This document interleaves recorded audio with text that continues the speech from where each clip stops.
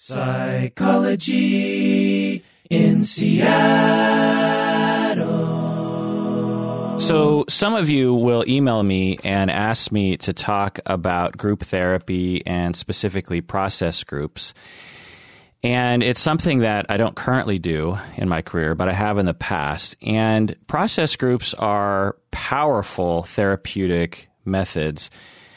You're in a group of, 4 to 8 people, and there's a therapist there, maybe 2 therapists, and you are there to process your feelings. You're there to talk about your relationships. You're there to talk about your identity and the struggles of your life. And these process groups can often become long-term situations for clients in which people are in process groups for decades. I know one colleague who has a process group that's been continuously running for, 15 years or something. And imagine how deeply connected you would be not only to your therapist, but to your fellow group members. And the sort of interesting interactions that occur, because the group therapist processing person, facilitates conversations between the members so that there can be very interesting things that can be said between the group members. And it's a bit of a shame in that our current Medicaid or, managed care system doesn't pay very much for this sort of thing. And so a lot of people as clinicians shy away from doing this work, even though there's a lot of clients who actually would want it. And also, it's a pain in the ass to organize because you have to get all these clients in, you have to do all these intakes and blah, blah, blah, and there could be dramas between the different group members. So anecdotally, it's sort of a dying art, and I lament that. Patron Emily wanted to come on to the show to talk about her experience with process groups. And so I thought, what a wonderful opportunity to talk about that. Welcome to the podcast, Emily. Hey, glad to be here. Super excited. All the way from Philly, correct? Right, yeah. So this is the Psychology in Seattle podcast. I'm your host, Dr. Kirk Honda. I'm a therapist and a professor. Who are you, Emily? My name's Emily Capelli. I am also a therapist and a psychology professor here in Philadelphia, Pennsylvania. And you came to our first live show in Seattle, and we got to meet you there, which was really fun. And aren't you starting a podcast or something? Isn't that something you're thinking about doing, or have you started doing it? I'm sure all my friends are really tired of me talking about it, but I have equipment and, I have things to record and ideas, but I've never really gotten it started. So no, but I would really like to, do some field reporting for you for the podcast. So I'm working on a few things in that area. Cool. So what can you tell us about process groups? First of all, I would like to say that I currently run a process group in my practice in Philadelphia, East Falls. In order to protect the group's privacy, I'm really only going to talk about process groups in theory. So I'm not really going to talk about the specifics of my process group. Yeah, so some background, personal experience. I was in a process group for over 4 years. I found it to be super, super helpful. I saw the benefits of being in a process group pretty immediately. My social confidence increased, my ability to connect with others increased, my compassion for myself and others increased, and a lot of my negative symptoms decreased overall. And I really attribute my professional identity and who I am as a therapist, what I believe in, a lot of that came from being in my process group. So it really shaped my identity in a huge, huge way. How did you find a process group? Because they're kind of hard to find sometimes, right? Yeah, they are. Actually, I think I found it on Psychology Today. So you just did a search in your area for a process group? I don't know that I even knew what process group was. I just knew I needed help with something. And I saw a group on Psych Today and I was like, okay, I'll try that. So I had no idea what process groups were. But you thought you might check out group therapy. Right. When you signed up to go, they screen you, don't they? Yes, they do. How did they screen you? They screened me. I had to meet with one of the therapists a couple times. Usually it's just one time, but I met with this person a couple times, and they're like, okay, they gave me the green light, and I started. What do you think they were looking for in terms of screening people out? I have the privilege of being on the other side now. So I started my process group a couple, months ago. And so some of the things that I look for are, someone who has already has a lot of insight into where they are. And also someone who is up for the challenge of being in a process group, because it's not easy. It is not easy to be in a group.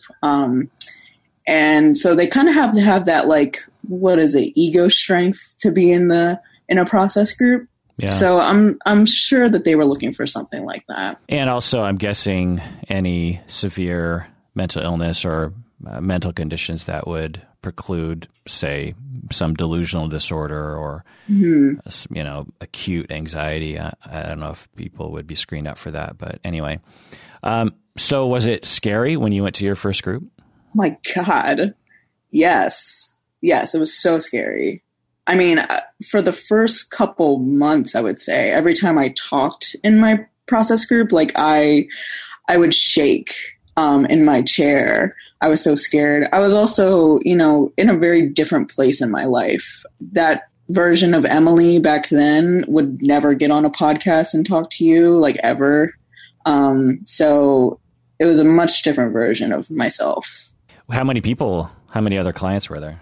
It varied over the years, but I believe it was at that time about seven people. And one therapist? Two. Oh, two therapists. Just getting into some of the nuts and bolts, how much did it cost? It was $70 a session.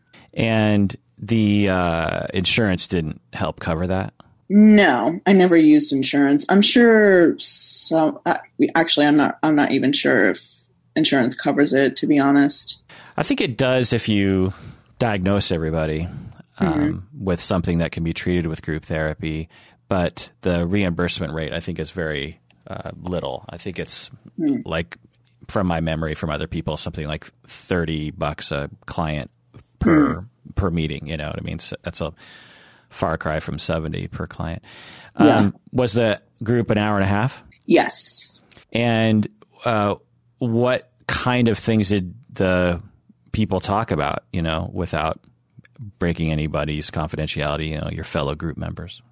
Yeah. So one of the things that sets process groups apart from any other kind of groups is the here and now. That is a key part of process groups. So what's going on with the here and now is there's kind of a 2-tier thing that's happening, and there are 2 symbiotic tiers. So the first tier is the experiencing that the group is experiencing. So they're experiencing, the back and forth discussion. They're experiencing how other members land, what someone says lands person. And then the second tier is the reflection on the process. So something happens and you kind of feel like, oh, that wasn't very nice. I kind of feel hurt by that thing that person said. So you reflect on that. Sometimes it doesn't happen in the moment, though. Sometimes it happens months later where you're like, hey, that thing you said 3 months ago, that really hurt my feelings. But that's the difference between any kind of other group, the here and now. Interesting. So when you were in the group, there would be conversations in which you or someone else might say to you, that hurt my feelings, or I'm really sad about what you're saying right now, or what you're saying makes me angry, or what you're saying reminds me of this, that kind of thing. Yeah, that would happen for sure. Or, it doesn't have to be that hurt my feelings. It could be I'm really proud of you. I'm seeing a lot of growth in you. And that can be really healing to hear that. So yeah, there's a lot of like here and now stuff going on, but there's also like broader. There is stuff about, oh, this is going on in my life and I really need some help in this area. Yeah, the groups that I've run, I found that the impact of the communication between, or the corrective experiences between the group members was on average greater than the corrective experiences conducted by the therapists themselves. In other words, when you're in a group and your therapist says, well, I'm really proud of you and that's great that you're doing that, or your therapist is normalizing to you, or your therapist confronts you on something, that is wonderful and can be very healing, can be very powerful. But there's something about a fellow client in the room saying things to you that seems more genuine on some level, because they're not beholden to some professionality or some ethical code. They can be more honest, at least that's the perception. And that's where the group therapy power comes into play, I think, is because if it was just trying to treat every individual in the group, then you would just do an individual therapy. Why do you need a group? Well, one of the reasons why you need a group is because of that intensity between the clients in the group that is really quite unique to that. Is that how you experienced it? Oh, yeah, definitely. A therapist can say something over and over again, but it just feels differently to have someone who really, you're not paying them, you're not beholden to them. They're just saying it out of care for you. Was it emotionally intense? Was there a lot of emotion happening? Yeah, definitely. It's very intense because, process groups are actually supposed to kind of recreate our first group that we were ever a part of, and that's our family of origin. And so a lot of the feelings that get brought up in the group are actually family of origin feelings.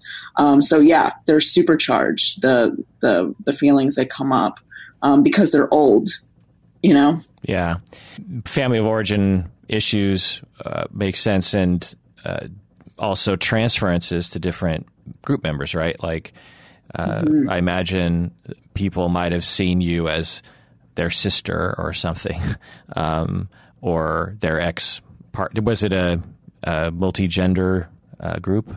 No. It was all just women. In my experience, what I would see was that different roles. So as a systemic thinker, I see things that way. And so over time, the group will solidify into a homeostasis with different assigned roles. And you'll have the person who takes care of people. You have the person who calls people out on their shit. You have the person who confronts the therapist. You have the kiss ass who kiss asses to the therapist. You have the person who tries to be like a therapist. You have the quiet one. You have the screwed up one. You have the dumb one. You have the dependent one. And these things solidify partially out of the personalities of the individuals, but also out of the outgrowth of how these people come together and how they choose over time to solidify through routines. For example, someone could be kind of dependent in general, but might become very dependent in a group if the group needed them to be that way. And that can create a lot of feelings in the individuals as they sort of get slotted into these roles, but also anyone who reminds the individuals of those people, like say with a dependent group member, say another group member had a younger sister who was very dependent and had a lot of issues with her sister, and then transfers all those feelings onto the group member. Did that sort of thing happen? Oh, yeah. Yeah, definitely. What was your role? Originally, my role, and I started my process group as a client as I was starting my graduate program for, my master's program from community and trauma counseling. So as I was starting my program, I was also starting my group. So I started to really like my identity as a therapist. That totally bled into my process group. I started to be not necessarily the third therapist, but I started to kind of use that like professional hat in my process group. And it actually hindered my growth a lot because, as you know, you don't enter into relationships in the same way if you're being a therapist. You're kind of being a little bit more protective and you're not really disclosing too much about yourself. There are things that you just don't reveal about yourself. And so in that way, I was being a therapist. And so over time, like reflecting on that, it's hard to say what my role kind of transformed into, but I liked it a whole lot better because I was getting my needs met more directly, rather than, just putting on like a strong face and just not getting my needs met. I was able to, let people in on what was actually happening for me, and I could actually get the help that I needed. Did someone call you out on that, or did you just come to that conclusion on your own? Good question. I think a combination of things. I had some kind of negative experiences a couple years ago, and no one had known. Even in this group that I had been in for years, no one knew that I was going through something really hard. And I finally told them, and they were like, we had no idea. And I was like, really? And so I kind of put it together. Hey, like, I must look a lot stronger than I am right now because I really need some help. And I must not be communicating that I need help. So it was a series of things that happened. If I remember right, you were emailing me about that situation. Am I remembering that? Yeah. Right. Yeah, interesting. So could you email me before you told the group, or were you emailing me about that after you told the group? No, that was, you were before I talked to my group about that. So you could tell this random podcaster about it, but not your group. Yeah.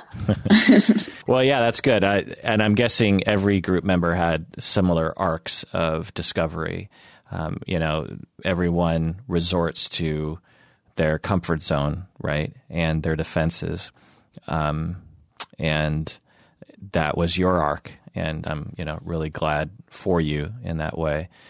It's a wonderful thing to wake up and say, oh, yeah, that's right. I have needs too. It's fine that I want to help other people, but I also have needs, and I have reasons, family of origin reasons perhaps, as to why I deny those needs, why I resort to a certain kind of position of being strong and helpful while avoiding the pain and fear of just laying it all out there. So what was it like to just lay it all out there? It was really scary, for sure, because it was sort of counter to what I would normally do. But I think the fact that I trusted the group and, genuinely had a positive experience with them, and they sort of embraced me. And, one of the members told me, whatever version of Emily walks through that door, that's the version we want to see. And that was really powerful for me to hear that. What kinds of defenses kicked in as you were taking that leap? The sorts of defenses were, I shouldn't reveal this because they're going to reject me. Like they're going to think you're, weak or silly? They're going to think I'm weak, or that, I'm weak, that I shouldn't even be a therapist. All those things that are really actually my thoughts about me. And learn defenses based on your history, right? Right. So how do you carry that over into your work with your own clients and process groups? Yeah, good question. I guess I feel very privileged in knowing how healing it can be to be in a group. Yeah, what was the question? Sorry. Well, I'm just imagining if I were in your shoes, I am starting my own process group. And I'm thinking, okay, I know what it feels like to be on the other side of this. It's scary. There are defenses that people will kick that will people will engage in to defend themselves in the way that they've learned. They're trying to get past their defenses, but it might take a while. There are roles that people will develop into. And I'm just thinking from my own experience of running groups that I would just allow it to happen at first. I wouldn't really push it too much because there's just so many other things that need to get done before the group can handle me confronting anyone or gently nudging somebody, such as just people feeling comfortable, people liking each other, people liking me. Yes. I wonder if you're kind of in that phase, having, been in it for a couple of months now.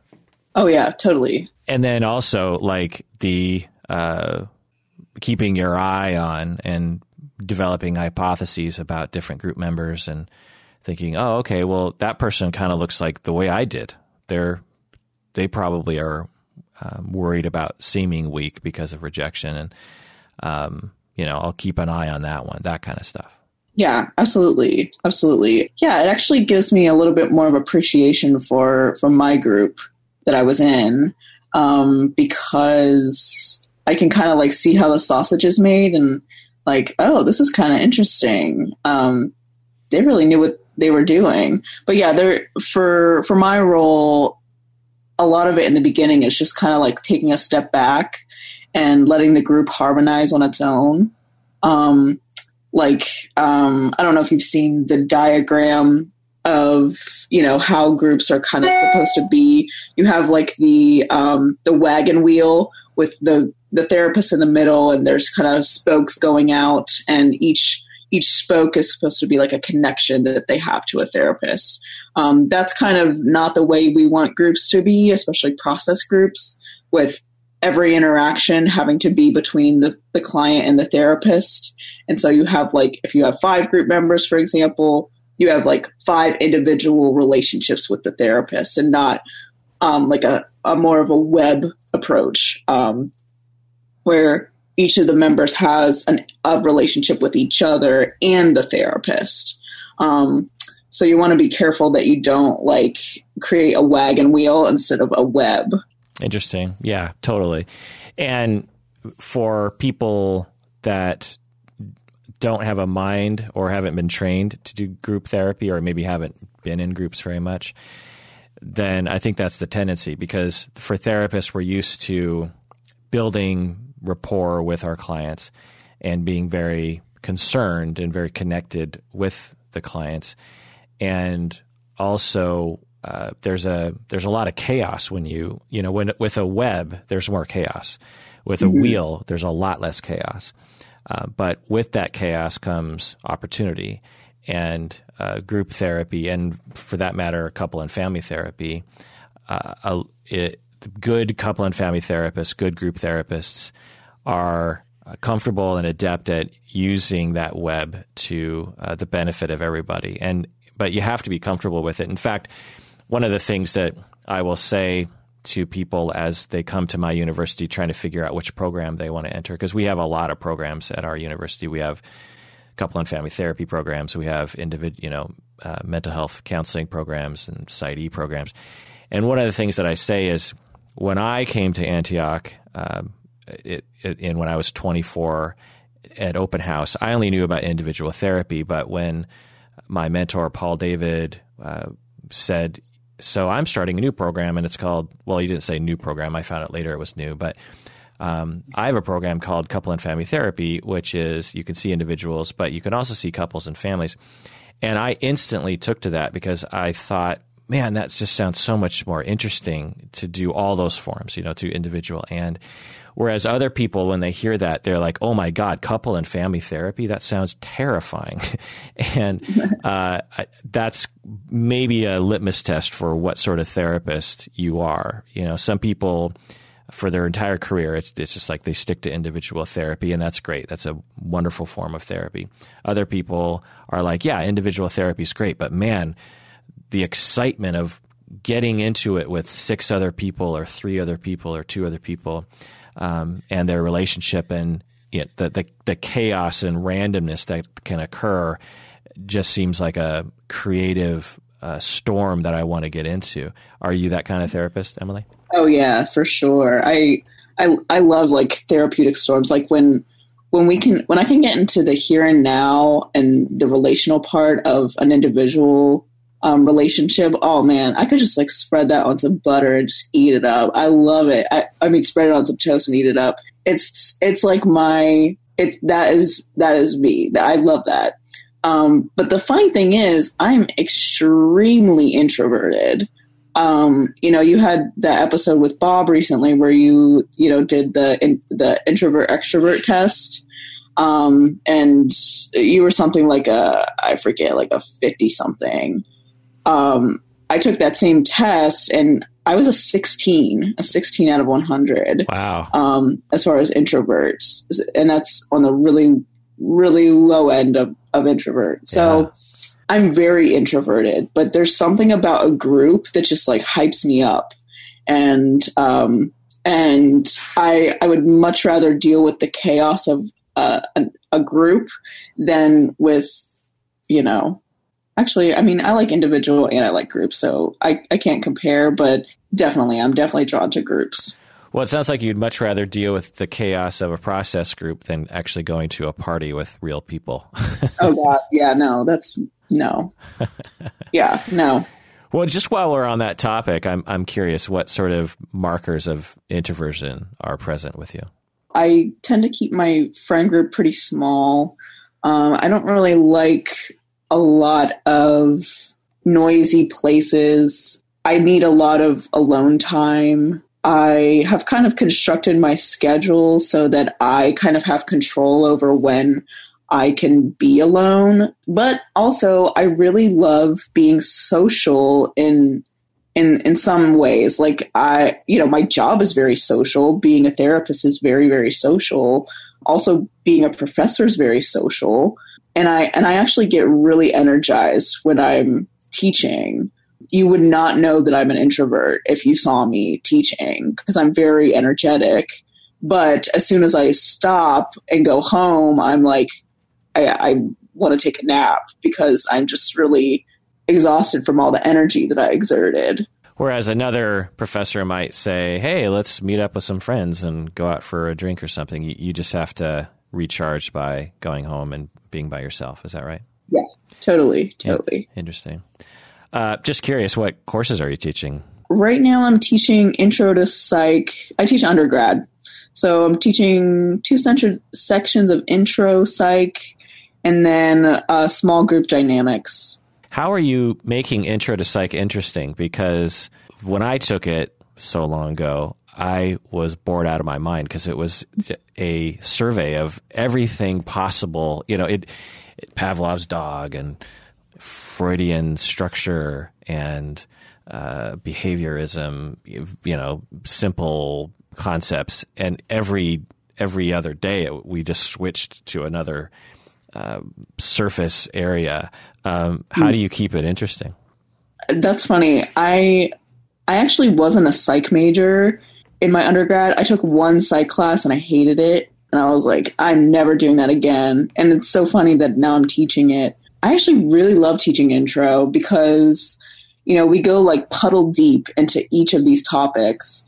And so for me, I kind of approach it like, a lot of my students aren't really going to take another psych class, and I'm okay with that. But also a lot of my students, need this stuff in their everyday life, what we're going to go over. So I kind of use it as a way to like help facilitate some self-reflection. And I found that has been really helpful in getting people motivated. And I've got some pretty good feedback. How many students are in each section? 25 people in each section. Mine was 1,000. There were 1,000 at University of Washington. It was a very common class for freshmen to take. Anything else you want to say about process groups? Another part of process groups is conflict. That is, a thing that everyone's scared of when they start a group. They're like, oh gosh, everyone's going to start fighting. Or at least that's what my fear was when I first started. But conflict doesn't always mean that the group isn't working. In fact, part of the role in being a therapist in the group is to kind of like take the conflict and manage it, almost like you would, mess with the volume on a car stereo. If the group is like really harmonizing and sounding real great, you want to kind of notice that and be like, okay, I'm noticing that the group is really harmonizing.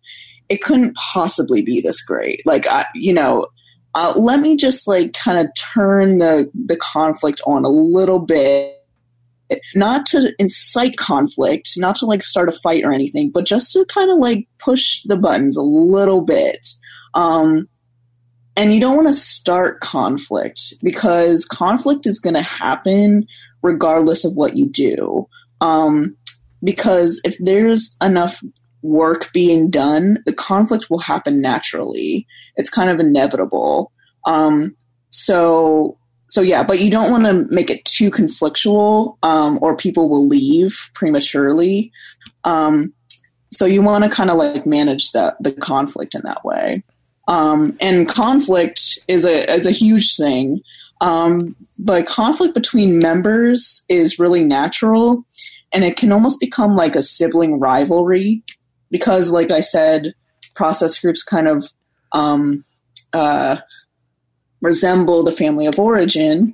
And so a lot of times the therapist is seen as the parent. And so a lot of what's happening, especially in the beginning of the group, is they're trying to like figure out, am I the favorite? Is that person the favorite? Oh, the therapist likes them more than me. And so that's where some of the conflict can arise in the sibling rivalry. But also the conflict can arise because there can be members that kind of look like each other. And the conflict can kind of represent like a hall of mirrors in a way. Someone might do something that reminds me of me, and I can get very angry about that. And instead of like getting angry at myself or, reflecting on that for myself, I'm actually getting mad at that person for behaving in a way that I find it unacceptable, but it's actually me. Yeah, that makes a lot of sense.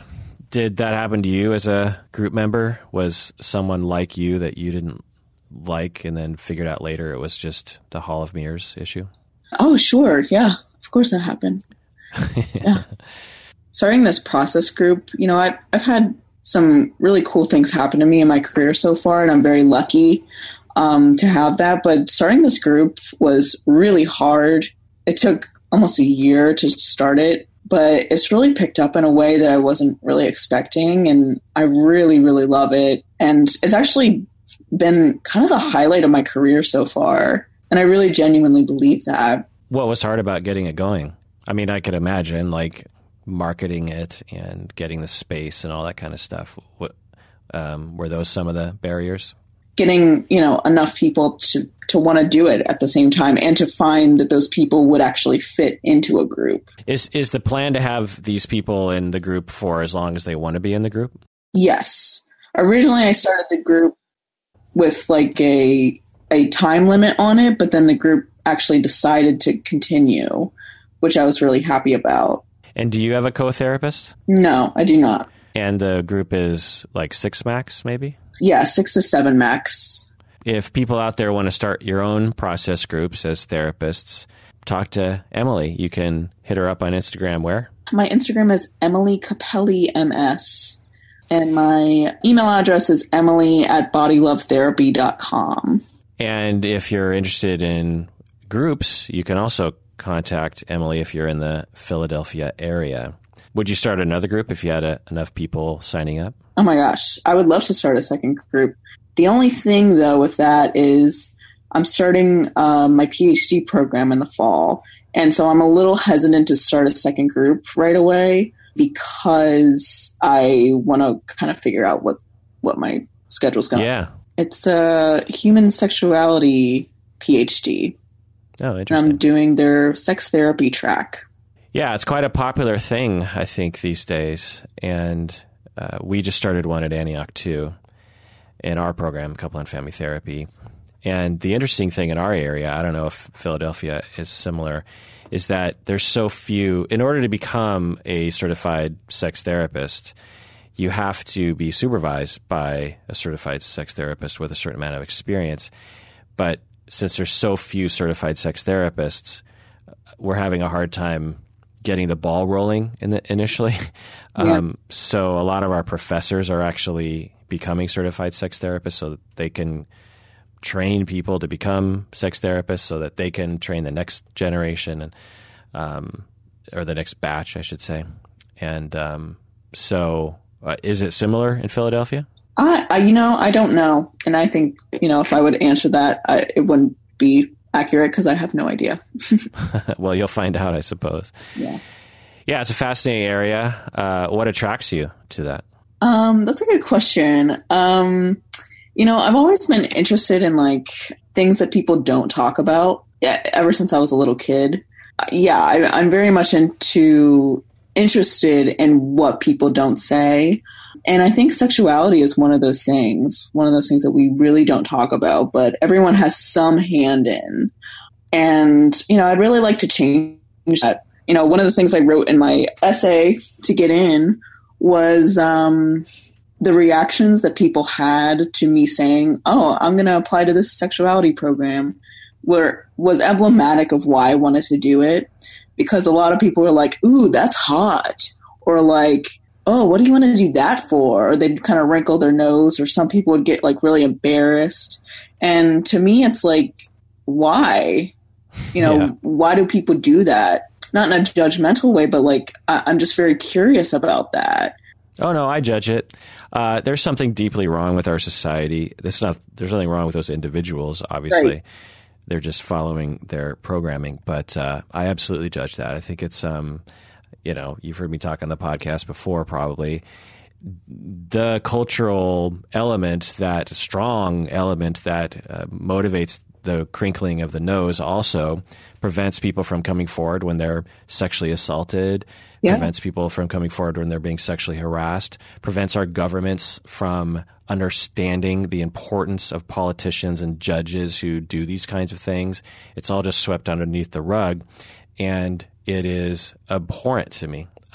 So not only are there obviously these bad things that happen, but all the good things that could happen from sexuality are being prevented too.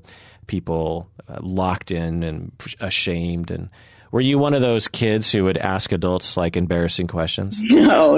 It actually wasn't even like that. It was just, I think I would just observe things about what was going on and kind of comment on it. And people would be like, no, that's not what's happening here. That actually kind of taught me to not trust my instincts, but eventually I learned to trust my instincts. But it was more about I was sort of the kid that was the emperor's not wearing any clothes, I liked calling things out as I saw it, and that wasn't necessarily a good thing. I can't really think of a specific example of that. Yeah, I have a niece like that. She asks, when she was young, she'd be 10 years old, and we'd just be at the beach or something, building a sandcastle, and she'd just look up at me and she'd just say, "Are you afraid to die?" And I loved those kinds of questions because she was genuinely interested in the answer, and I would ask her the questions back, and I think part of it was she just kind of liked to mess with people a little bit, but I also think she was similar to you and me in that she wanted to actually talk about some of these tough topics. So anyway, It's been great having you on the show, Emily, to talk about process groups. A lot of people, as I said, were asking us to talk about it at some point. It is an important area. It's a neglected area in our field as professionals. It makes me wonder if we had bigger, more robust systems of helping clinicians start their own process groups, or if agencies dedicated the money and the funds and the space to do this more, or, of course, insurance paid better for it. it would really help a lot. I think there's very unique things that can happen healing-wise and growth-wise in group therapy and specifically process groups that you really just can't get anywhere else, or at least at the accelerated pace at which process groups provide. Mm-hmm. And it's just this shame that we are so rigid and locked in, and our system supports only individual therapy and doesn't recognize the evidence, really, that all these other forms are helpful. And in a sense, you could say that although group therapy, $70 an hour for 5 or 6 people, or $70 per session, I should say, hour and a half. And of course, you're probably not doing something directly after. So it's really kind of 2 hours of your time. In a way, you could say it's cheaper to insurance companies because they only have to pay $70 per client instead of, say, $140 per client if it was individual therapy. So it's a little weird to me that insurance companies don't actually reimburse well for this sort of thing. Mm-hmm.